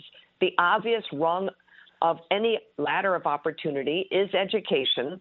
And if our inner city schools are failing our kids, which there is no doubt is true, then what are you doing for us? I mean, it's really and then on crime, you have the progressive left in this weird kind of out-of-body decision that it's a good idea to let criminals go free, to lessen the punishments for bad behavior. And who does that hurt? It really doesn't hurt your neighborhood probably or mine. And more black people are saying, hold on, this hurts my neighborhood. I want more cops. I want more safety. I don't want toddlers getting shot on the street because gangbangers are not locked up and thrown away the key. That is really true. So you have two strikes, crime and education. And and boy, is this visible right now. And by the way, what's it causing? It's causing a black exodus from blue cities and states. It has been absolutely the case that black families are moving out of New York, for example, because it's not safe and they aren't getting their kids an education. They're not stupid. They see what's happening. And yet, Democrats are completely indifferent to this. It's true. Important analysis by Liz Peek, one of the best in the business, Fox News contributor, a great FoxNews.com columnist as well. Please check out Liz's digital platform. I mean, she's just tremendous on air, on screen, and in print. I want to add to this, and you sort of said it, but I want to put a face on this. Remember President Biden in the 2020 election? He's interviewing with Charlemagne the God, and he, you know where I'm going, and he says, if you don't know, who you're voting for, then you ain't black. And of course, they call Tim Scott, these socialist radical Democrats, they call him a white supremacist. They believe that an African American must be Democrat. Yeah. I mean, and sadly, there are far too many black Americans who kind of believe that. So Joe Biden, I think Donald Trump bumped up a little bit the numbers that the GOP was winning amongst black voters, but it's still a fraction. I mean, and by the way, the only reason that Joe Biden is president is because the black community in South Carolina decided he should be the candidate. True. And they turned out and voted for him. And James Clyburn and all these black leaders made sure that was so. At some point, I got to think, and by the way, I think the Hispanics are a little different story right now, and I think Asians definitely are a different story. Yes. But black voters, the reason Joe Biden has fought and won, astonishingly, to have the first primary in South Carolina is he knows that he will get that vote, that they will turn out for him, even if their real wages are going down, even if their kids are still not getting educated. They will vote for Joe Biden because they feel that historically their alliance is with the Democratic Party, even though I would argue again very strongly the Democrats have delivered nothing for black Americans. Totally agree. It's absolutely true. Liz Peek. Now, it's interesting because 2 weeks ago, now Mayor Pete has had a very bad couple of weeks. I mean, now he's saying, I wrote a very strongly worded letter to the White Star Line, and I'll go there when the time is right. How about 2.5 weeks after these people have been devastated? When is the time right? He's so incompetent, it's unbelievable. And 2 weeks ago, he led the incumbent president of the United States of his own party in New Hampshire, where he beat him before, by the way, as you know. And, I mean, that's showing how weak our incumbent president is. And let's talk about him for a moment. President Biden in Ukraine, President Biden in Poland, President Biden not in East Palestine. It is a split screen sort of situation as I see it. What's your analysis of that, Liz? Well, honestly, I still do not understand why it took the White House so long to respond to what was really a horrific accident with this train overturning. I don't understand it. I mean, a week went by, okay, maybe, but 2.5 weeks, 2 weeks certainly before the White House had any kind of message for the people of this small community who were breathing toxic fumes and whose pets were dying. I mean, honestly, I thought it was appalling. And yeah, I think that, as you say, the split screen did not work on Joe Biden's behalf. I mean, people are giving him credit for going to a war zone. I do think I have to insert my sort of hilarious the fact that, he arrived there and CNN reporter and I think NBC reporter both said, we've been here 5 days, there's not been a single siren, no explosions in this city, and all of a sudden Joe Biden has this sort of choreographed walk around, and the sirens go off, and no one pays any attention. I mean, it was pretty hilarious and fake. You know, everything about Joe Biden is fake in my view. But anyway, people are giving him some credit for going and, you know, having a stern speech about Vladimir Putin. But, yeah, I mean, people at home are saying, well, wait a minute. First of all, I think Congress has now committed over $110 billion to Ukraine. Yeah. I mean, this is a staggering amount of money. Only recently have we sent in, which you may have seen, maybe the Financial Times, somebody did an article about how we actually are sending in overseers now, people on the ground to make sure that it's not ending up in Swiss bank accounts. That's nice. But I think at some point Americans are going to begin to wonder, okay, we all hate Vladimir Putin. He's a really bad guy. We don't want him to overrun Ukraine. What is the game plan? What are we doing in Ukraine? How are we going to win? Because I got to tell you, I am of a certain age. I remember Vietnam, and the problem in Vietnam was we had no will to win. Yep. And I see exactly the same thing happening in Ukraine, where we're just feeding money, feeding armaments in there, but we don't really have a plan to win. And, you know, it's all this sort of accommodating Vladimir Putin because, oh, my gosh, we're so scared he has nuclear weapons. Then what are we doing? I mean, doesn't it also place us in a proxy war with China and Russia? So that gets dangerous. It allows Putin today to say, hey, we're out. We suspend. We're out of the only remaining major nuclear treaty with the United States. We are out of the New START treaty, which means now he's going to do whatever he wants. Is that a big deal?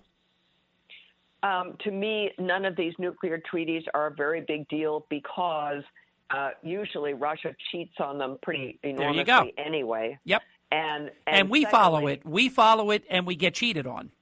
Yeah, that's right. Exactly. All these international agreements almost always put America at a disadvantage. So, frankly, I read that, and I wasn't particularly impressed one way or the other. And by the way, we both sides have gigantic stores of nuclear weapons. If there's a nuclear confrontation of any kind, we're both dead. You know, I don't mean to laugh because it's funny, but it's kind of true. So I think it's 50 Shades of Gray. Everyone is nuclear armed. It's a dangerous world. Yep. And we have yet to figure out really how to bring Putin to heel. And the more he is cornered, the more dangerous he becomes. I don't have the answers. I hope these clowns who are shooting down every balloon that costs $12 in the sky with $400,000 missiles have a better plan. But I got to tell you, my confidence in that is waning. Exactly. Minute and a half left in our time with Liz Peek, which I regret. Let's take a peek at this potential field, and I'll say versus President Trump because he's still the overdog. Obviously, Sure. DeSantis is looking strong. Vice President Pence is probably in. DeSantis is going to be in. They're going to redo the law in Florida because if he declared today, he has to leave governor. So they have to fix that where he can be governor and also run. Governor Youngkin of the Commonwealth of Virginia. Yeah, Virginia. Larry Hogan, former governor of Maryland. Chris Sununu, governor of New Hampshire. Asa Hutchinson, former governor of Arkansas. Francis Suarez. We'll see if that happens. Mayor of Miami. Governor Greg Abbott. He was just talking on the Fox News channel. Tim Scott. Mike Pompeo. Kristi Noem. Ted Cruz, my friend Chris Christie. And Nikki Haley is declared. You know the Republican rules. Isn't this exactly what President Trump wants? A clown car with 15 people, 12 people, whatever that list that I just read off is. And it's winner take all in the Republican primary process. It's not like the Democrats. They don't apportion. You win with a plurality. You win them all. What are your thoughts about that comment and the potential field? Final minute. Well, I think DeSantis is the most real competitor for Donald Trump at this point. He is gaining ground, I think, all the time. I think Trump is losing ground steadily. Their first one is still New Hampshire, Iowa, New Hampshire. And I think DeSantis will win New Hampshire. So he starts strong. Whether as you say, this enormous crowd facing off against Trump will play into him winning? I don't know. But I got to tell you, Trump versus Biden, if that's the way it turns out, will have the lowest voter turnout in decades. And yet I'm not sure Trump doesn't win. Oh, yeah. I hear what you're saying. I think Trump would win only because of the horrifically bad president that Biden has been. And it's not a pandemic election at that point. And Republicans, I think, are going to learn how to participate with early voting and the vote by mail where they've been getting their clocks cleaned. I mean, there would be Jack Ciattarelli, governor of New Jersey, if Republicans knew how to do vote by mail and the early voting.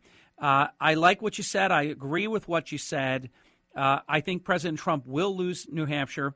And it's interesting, if you say that it's going to be DeSantis, that means he will beat the governor of his own state. But you know how that goes. Nikki Haley, I think, is third or fourth in South Carolina. So, and I think she is fourth. She's behind President Trump, Ron DeSantis, and Tim Scott. So closing comment, we're almost out of time here. We got to go real quick. Quick closing comment. I think Nikki Haley is running for a cabinet position. Me too. She won't talk about Trump at all. She won't. So she might be running for VP. Yeah. But, look, she's been out of the public eye for too long. And good for her for going first because that gave her some screen time. But I don't think she gets there. I'm with you. Liz, great to visit with you. Have a great day. Thank you. Thanks, you too. Take care now. Liz Peek. We'll be back. This is The Guy Benson Show. Fresh conservative talk. Guy Benson Show. Welcome back to The Guy Benson Show with Christine Wyatt and Dan. Harry Hurley filling in today. Guy will be back on Thursday. Might seem like, with all the serious stuff we're talking about today, this might seem like, what are you even bringing this up for? But I'm going to, because an Olympic legend brought it up. Michael Johnson, who was just phenomenal if you followed his career in the short distances. He was world record setting and really a phenomenal athlete on the track. Never heard of him ever really doing dumb stuff. Saying stupid stuff. So Tiger Woods is playing with his pal at the Genesis Invitational. Tiger Woods outdrives the 29-year-old friend, Justin Thomas, and he proceeds to hand Justin Thomas a tampon. Justin Thomas laughs, throws the tampon onto the ground, and then the two laugh together as they walk away. Tiger Woods brings up, we do pranks on each other all the time. It was just meant to be fun. It's just a prank. And then he did the if I offended anyone type of defense, which I would urge, if I was a life coach, I would urge you, don't use that if you're going to apologize. It has to be unambiguous. You can't play the if you were offended, because that basically instructs that some are not offended and you shouldn't be offended either. It's just a bad way to go.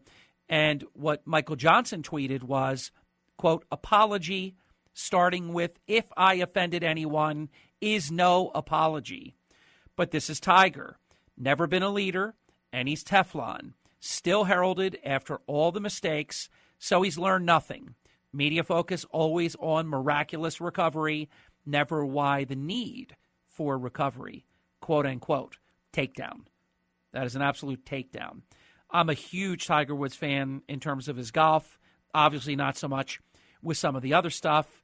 And when you kind of get forgiven for all that and you're idolized still and you're on the tour and you're trying to come back yet again, don't do dumb stuff. It proves it doesn't matter how many hundreds of millions of dollars you have, you can be capable of doing dumb stuff. I've talked to a lot of women, certainly not a survey, but they're not that offended by this. But it's still not smart. We'll be back. This is The Guy Benson Show.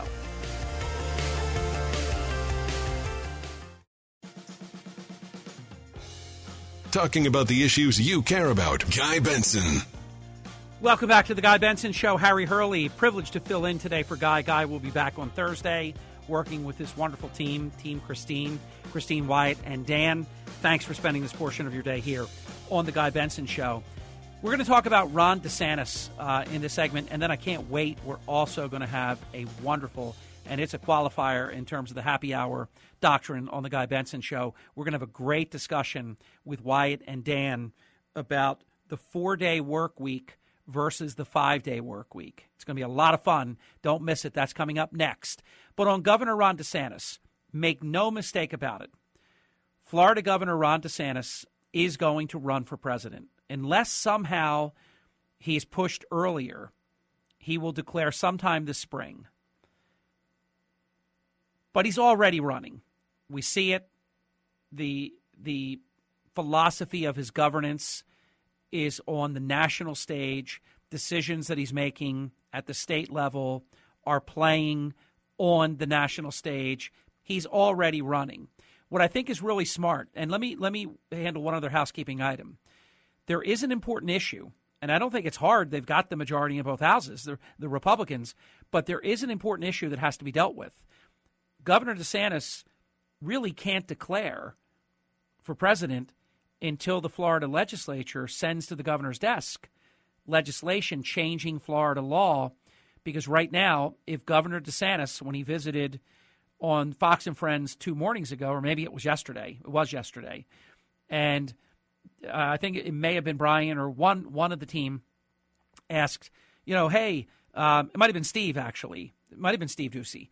Hey, declare now. Declare for president now. And Governor DeSantis just smiled. If he had formally declared his candidacy, I am a candidate, I'm happy to do it on your show, Brian Ainsley and Steve. Ainsley was out back in today. But I'm happy to do it on your show. Yes, I'm running for president. Guess what? He has to resign as the governor of Florida. He's not going to do that. So they got to fix that, and they will. He'll announce sometime this spring. But what he's doing and not going so overtly going to New Hampshire and to Iowa and looking so obvious, he's going to blue states and he's sharing, say, in Staten Island, for example, which drew the ire of New York mayor who had some things to say about it. And what DeSantis has learned is, and he's a Trump protege, you don't leave these things unanswered. Cut 18, Dan. Florida right now has a crime rate that's at a 50-year low. Why do we have a 50-year low? Why is crime a big issue in New York or Chicago or all these other places? And I wish I could tell you that, Floridians are just so much better, but it's not the reason. It's not. The reason is we support strong policies to keep our communities safe, and we back the Blue, and we support their mission, and we back it up with money and all kinds of stuff to be able to do it. Quick translation. He is saying, look how we do it in my state, and when I'm president, look how I will run the executive branch of the United States. You'll be able to be safe in your community. It won't be like it is now. You won't have to worry about being carjacked or assaulted or robbed or your home burned or your automobile stolen or pushed on train tracks. He's basically telling you that people are moving to Florida, which is true. They're up like 1.5% in population, and these blue states are way down. We continue, and I'll interpret all of this for you, and with you, rather. You don't need it, but we'll do it. Cut 19. Just the contempt with which some of these politicians were attacking police was really a low point, I think, in the time I've been in public office. And I look about how that's happened. It has absolutely painted a target on the back of people that wear the uniform. We've seen it in New York City. Unfortunately, we just saw it at Temple. And I think if somebody goes out and murders a police officer, they should get the death penalty for murdering the police officer. See, he's saying that right now federal leadership is weak. What's going on in these Democrat communities is unacceptable. And that if I am and when I am your president, he doesn't have to say that, but he is, then we're going to be tough on this stuff. They're not going to be released 5 minutes after police officers risk their lives, and he talks about that in this cut. Dan, cut 20. So now you have police officers that have to risk their lives to bring somebody in, bring them to justice, knowing that a judge is going to put them right back on the street in many instances, and 2 weeks later you're going to have to take the same risk again to apprehend the same guy that should have been in jail to begin with. And let's continue with that theme in terms of New York bail reform. Cut 21. How is that a good policy? How is that something that is keeping our community safe? New York even made it so that a judge cannot consider when making a bail determination whether somebody is a danger to the community or not. That's the number one thing you should be concerned about when you're talking about what a bail determination is. You see in New York City, in Manhattan, you have the district attorney there not being willing to prosecute, certain crimes, knowing you put this guy back on the street and they are absolutely going to reoffend, and they're going to keep committing crimes. So they just want to pass the criminal element around, almost like it's like a revolving door. Who pays the price for that? The public pays the price for that, and the people that have to wear the uniform and try to corral the criminals pay the price for that. What Governor DeSantis did there was he drew out New York City Mayor Eric Adams perfectly, exactly what he wanted to do, so that then he would be insulted by Mayor Adams, which did indeed follow, and that allows DeSantis, as a Trump protege who knows you do not leave these things unanswered, to go on the attack back. He knows he's not going to win New York City. He knows he's not going to win New York State.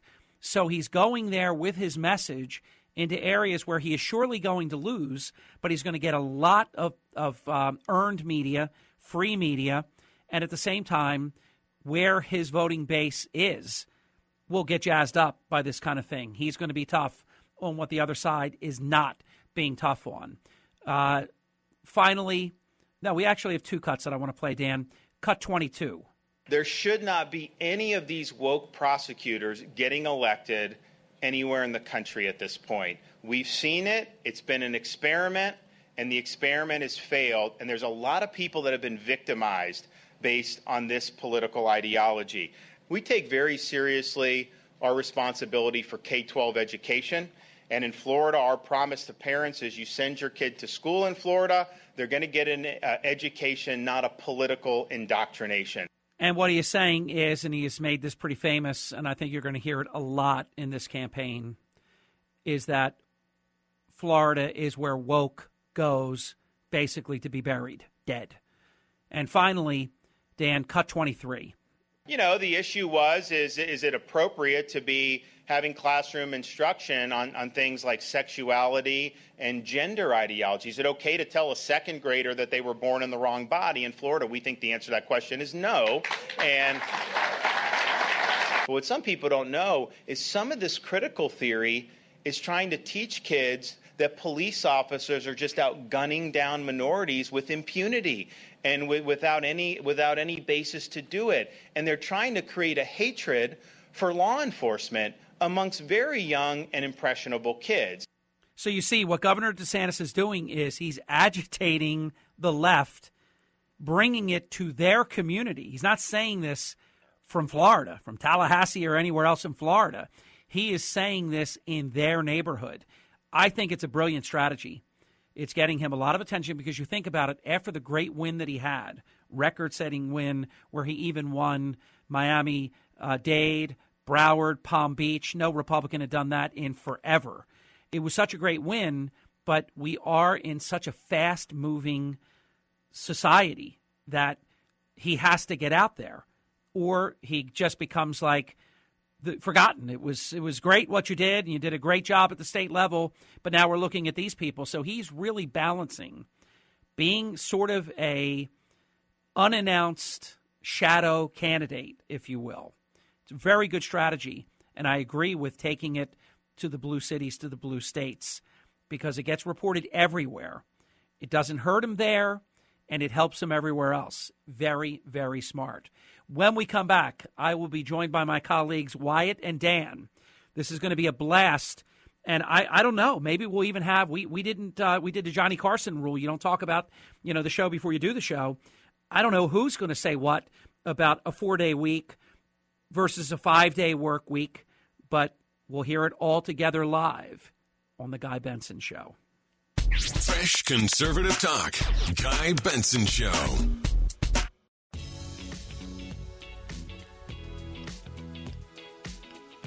Oh, this is going to be so much fun. Welcome back to the Guy Benson Show. It is the happy hour, so let's do something. Well, this could get a little, not testy between us, but a little bit of a split decision here and there, so it might not be happy, but it's certainly not going to be sad. It's the Guy Benson Show with Christine Wyatt and Dan Harry Hurley filling in for today, and Guy will be back on Thursday. So our topic in the happy hour is the 4-day work week versus a 5-day work week. In many cases, I guess some could say you could do eight hours a day, 4 days a week, and do a 32-hour work week. But most people, when they think about a 40-hour week in 4 days or 5 days, they think 4 10-hour days or 5 8-hour days.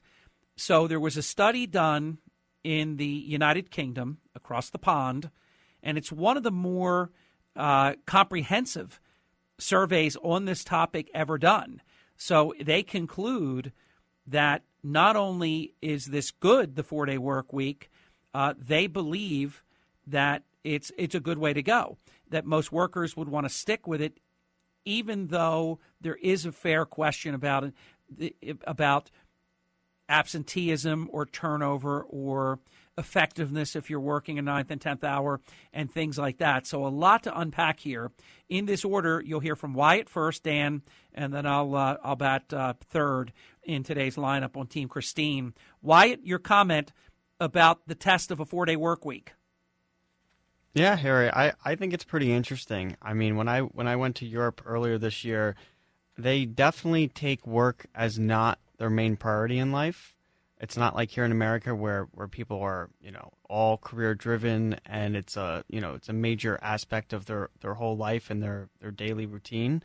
There, I mean, you could see people going out for like an hour or two lunch and drinking wine and just like relaxing, and then, it's just a different pace of life out there. So it makes sense that the study was done out across the pond, and I don't know. I think it's interesting. I don't know if I would necessarily like it. I do enjoy my weekends off, but I also think, adding another day, I don't know what that would do to my productivity. And also, a main consideration, too, is, I mean, hey, in our industry, me and Dan were just talking, you really can't take off. The news is 24/7. Exactly. It never stops.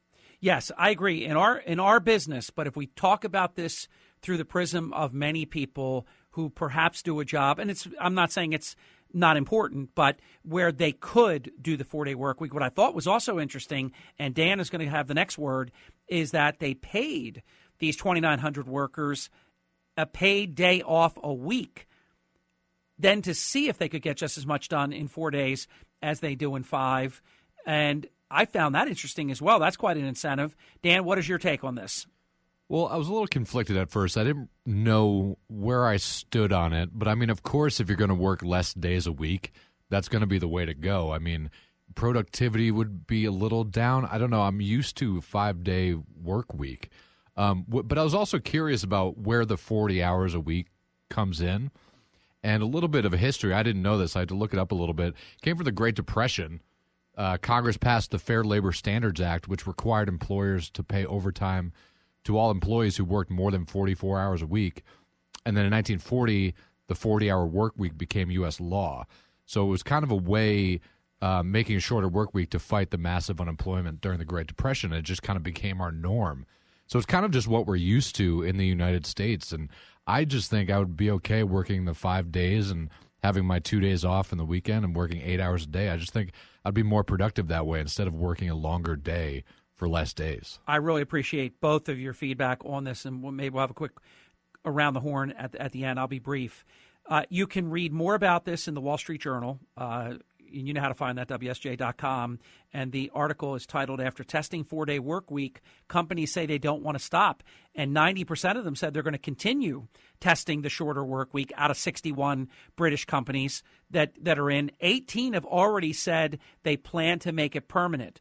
The 4-day work week doesn't work for me either, Wyatt and Dan, for obvious reasons. I'm an on-air talk radio host, and I have 5 air shifts. I can't take one off every single week. So that's not going to work in my case. But it works in many vocations where you can, and if it's a 7-day-a-week thing, you could have one person do 4 days, another person do 3 days. Maybe you even flip that a bit and put other incentives in. Closing comment, Wyatt. Yeah. No, I think this is totally possible, and I'm sure whatever they do over there in Europe will eventually head over here to the U.S. So, could it be though? How would you respond to this, Wyatt? That some things that sell in the United Kingdom don't work here in America. Just a different mindset. Well, yeah, I think it's different culturally, obviously, but I think that usually some of these things, kind of kind of take hold and will eventually come over here. And I think, you'll see how the economy is changing too with all these different jobs restructuring and trimming of the fat in some of these big tech companies too. So I think you could see different schedules, and also working from home. People have been doing that a lot too. And that's a whole different realm of work and more flexibility for people. So, and many fighting to not want to come back in person. They want to continue to work at home. Actually, even newspapers where people said we're going to go on strike. We want to make a point of not wanting to come back in. There is something to be said for the employer is your boss, is your company. And if they believe you'll be more effective, say you're a sales force, and we believe in-person sales meetings as opposed to Zoom or any of these other video versions. So there's a lot to be said there. Dan, closing comment from you. I just think, I don't know. I just think the 5-day work week is the way to go for me. I don't know. I couldn't see another way or anything happening a different way. And, Harry, I'd work 5 days a week with you filling in. You did a great job. We really appreciate you filling in for the show. And you did a great job, so thank you so much. Dan, you're a good man. Thank you for the kind words. Let me tell you, it's easy. You guys are such an amazing professional organization, you, Christine, and Wyatt. It's a privilege to fill in for you whenever you need me. Wyatt, if you had, I won't say it to you, we'll say it theoretically, because I understand you guys are two very important, relevant producers, and you have all these air shifts that have to be covered, and it's a different thing. But if it was the type of setting where you could divide 7 calendar days between 1 or 2 people and make the 4-day work week possible, it's very tempting to have 3 days off every week. It's like a mini vacation. Yeah. No, I mean, it's tempting. I would consider it. But I also, I prefer to always work in studio. I know some people love to work from home and, like that life. I cannot deal with that. During the pandemic, it was not fun for me. I like to be in the studio. I like to be in the office, and that's how I like to do my work. I totally agree with that. I was offered to do it at home with all the equipment necessary to do it. I just prefer, like you said, Wyatt, to be in studio. Christine, Wyatt, and Dan, thank you for the privilege of filling in. Guy will be back on Thursday. Have a great day, guys. I had a lot of fun with this topic. Thanks so much. And we'll see you soon. Keep enjoying The Guy Benson Show.